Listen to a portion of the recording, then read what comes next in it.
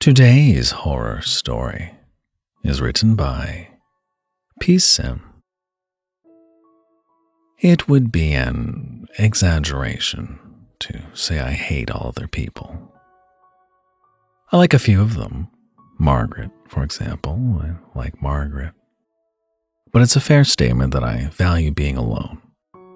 That's why I built my life around a job that doesn't require me to leave my crummy basement-level apartment. The bug problem inside of it is preferable to the human problem outside of it. This is one of those abominable days when I'm required to venture into civilization. I've been dreading it for weeks. My virtual coworker, Natalie, has been insistent about my attendance at a fundraiser for a kid. Something about raising money for some research foundation. Blowing off her relentless emails and messages eventually got too tiring.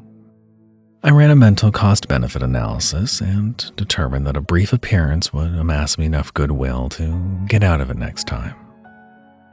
As I exit my apartment building, I pass my fellow basement dweller's seasonal decorations.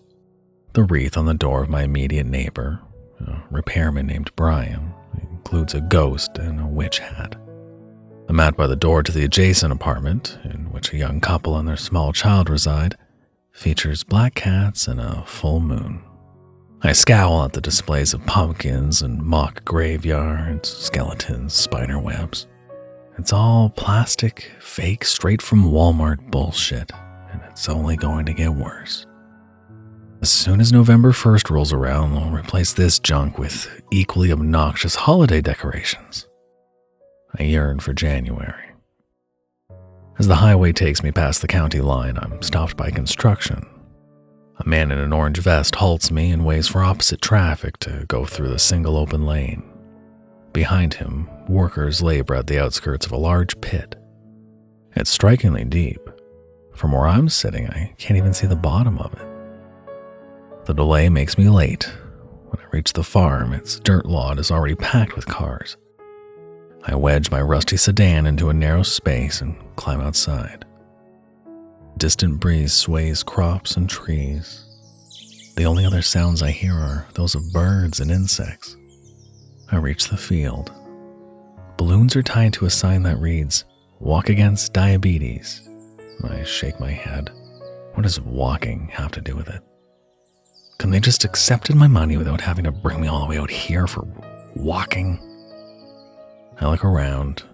The field ahead is littered with jack-o'-lanterns, cornhole boards, bales of hay, some sort of pumpkin ring toss. Oh, and scarecrows. Lots of scarecrows. Whoever decorated this place went a little overboard with them. But where are the people? A sign over a small tent reads, "Registration."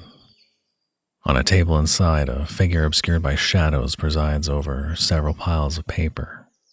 I approach. "Hey there, can you help me?" I freeze when I discern the straw hat and cloth face underneath it. The scarecrow wears blue overalls and a plaid shirt. The face consists of a red nose, blue eyes, and a simple smile drawn with a single black dotted line. I don't smile back. Where is everybody? I want to at least sign in to the event. "Hello?" I call. My voice fades into the empty ambience. I try again, this time shouting as loudly as I can, but no one responds. I circle through the tents at the start of the 1-mile course, but there's not a soul in sight. I can't make any sense of it.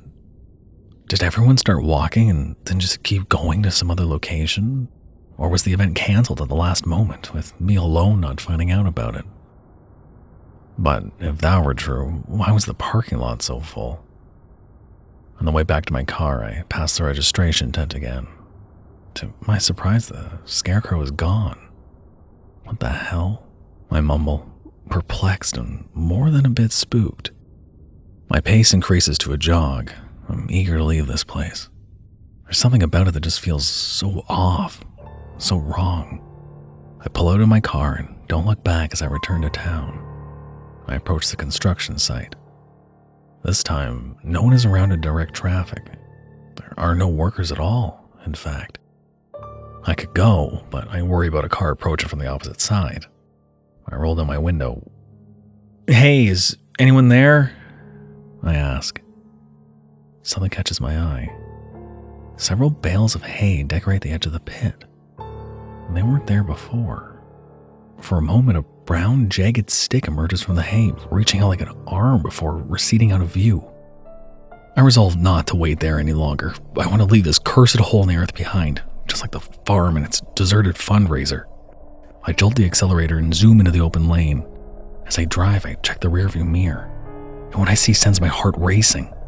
In the back seat, directly behind me, is the thin smile of the scarecrow from the registration tent. "Fucking hell!" I scream.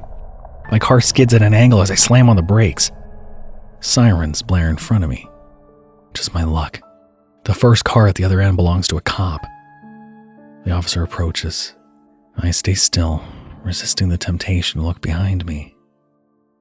In my state of panic, I accidentally roll down one of my rear windows instead of my own. I rush to correct my mistake as the officer nears. The officer leans down and asks me questions. "Officer, in the back seat, there's... I realize that telling the truth isn't going to help me, so I come up with a slightly more plausible story. I'm driving alone, but I looked in the mirror and I saw someone in the back seat. I panicked. The officer peers behind me. There's no one there, she insists. Not even something that might look like a person? I croak. Like a doll or a scarecrow? She shakes her head, hands me a ticket, and informs me that I'll need to go to court to address it. I thought about telling her everything else I'd seen, the desolate fundraiser, the stick reaching out of the hay, but I decide to cut my losses. I politely nod and tell her that I'll be more careful. I examine my car upon parking it in my building's garage. Indeed, the back seat is unoccupied. Had I imagined seeing the scarecrow there? Am I losing my mind? In my apartment, I take a long shower and start to unwind. I decide to keep the inexplicable things I had seen to myself, at least for the time being. I have Margaret to prepare for. I shave my face and put on my nicest set of clothes. I count out 5 $50 bills and place them in an envelope by the door. Margaret's 5 minutes late. On another occasion, I'd argue over subtracting $20 from what I owed her. 21 to be more precise. But today I'm just happy to see her face. Margaret smiles and addresses me as her husband. She displays a cheap replica of the engagement ring I gave to Anne. And she wears an olive green dress, like the one Anne had on when I proposed to her. Margaret doesn't mention the children I haven't seen in years. They aren't part of the script. The hour moves efficiently. We chat over a drink and then slowly make our way to the bedroom. We screw around. When it's over, I wrap my arms around her bare back and hold her tightly. She asks me if something's on my mind. She says I seem a little wound up. I start to tell her about the strange things that morning. When I bring up the mysterious pit by the highway, she mentions she heard something about it. She says that a friend of hers works at that site. Ever since his drilling operation tapped into some unknown substance deep underground, workers were disappearing without a trace. Do they know what the substance is? I asked. She bursts out laughing, tells me that she really had me going. I'm annoyed, but Anne's sense of humor was on the list of traits I had given her to study. I can't hold it against her. Margaret dresses and heads to the door. See you next week, I tell her as she slips the envelope into her purse. On Monday, I exchange chat messages with Natalie. She tells me not to worry, that the participants had gathered around a hill at the end of the mile-long course for a group photo. But she appreciates the effort I made coming out there. It doesn't make sense to me. It wasn't all that late. I should have seen somebody. But I let it go. Work resumes. Groceries arrive at my front door. My apartment building is quiet. The tedium of daily routine settles my nerves. Weird events from the weekend fade from my mind. Finally, the day on my ticket arrives. To my chagrin, I find that those obsessed with tacky Halloween props include whoever runs the General District Court. A fake cobweb lines the metal detector. The officers manning it direct me to the appropriate room. I climb the central staircase. Posing throughout it are more of those damn scarecrows. I hate their smiling faces, their straw hats, and the big red buttons that match their small red noses. I approach the courtroom. After a short wait, an officer calls the number on my ticket. "Yes, that's me, officer," I say. I open the 2 sets of doors and step into the courtroom. I approach the podium, paying little attention to the handful of people scattered throughout the public benches, my eyes raised to the judge. I gasp when I finally get a look at him. I recognize the beaming face of the figure before me. The same one, the same goddamn scarecrow that climbed in my car the other day, except now it's donned a black robe and sits before a gavel. "This... are you?" I stutter, dumbfounded. I look to the prosecutor's table where 2 scarecrows sit in suits. I look behind me and realize the rest of the audience is no different. I'm the only human in the entire fucking room. I storm out. I spot the officer who'd let me in and call out for him. When he doesn't respond, I tap his left shoulder. I jump back as his left arm detaches. Tightly wound straw spills out of his empty sleeve and hits the floor with a soft thud. I back up. I need to leave. The figure moves. It kneels, picks up the detached arm, and sticks it back in place. Then it turns towards me, continuing to display the same sick expression of perpetual bliss. A stumble sends me toppling down the first set of stairs. I bang my head. My body aches as I climb to my feet and run down to the lobby, where I find the metal detector manned by 2 scarecrows dressed in police uniforms. Their heads tilt slightly in my direction as I sprint to the exit. There is almost no traffic as I drive back to my apartment. Halloween is today, yet I spot no kids or parents in the early evening light. All I see are scarecrows.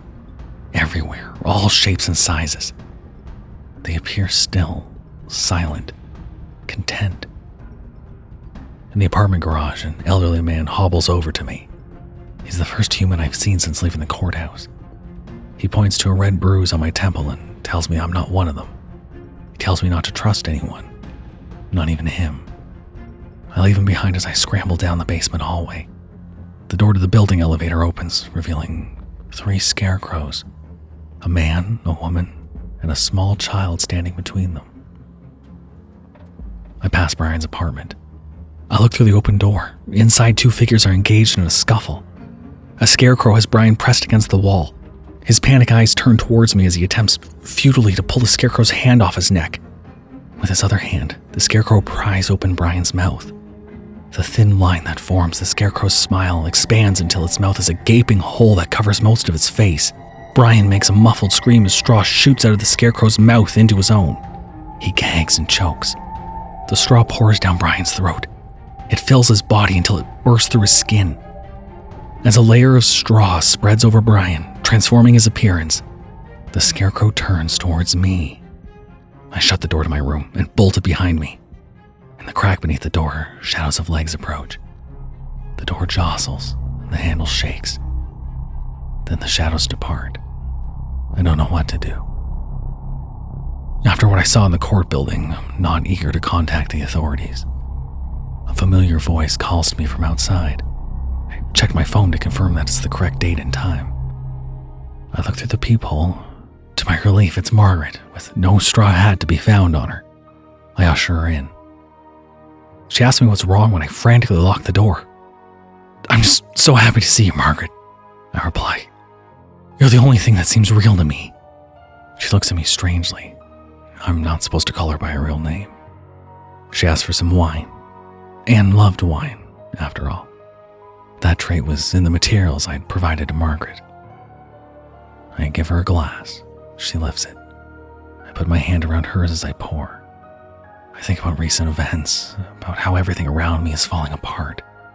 Yet, amidst all of that, here's Margaret showing up at her scheduled time to pretend to be the wife who'd stormed out of our marriage years ago.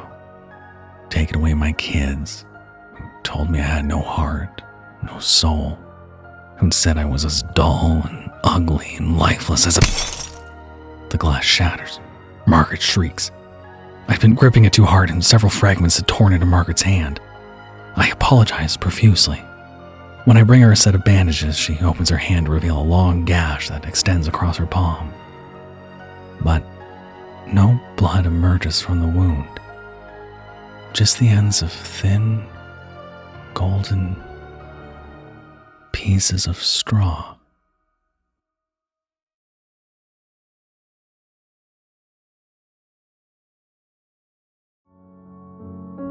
Thank you for listening.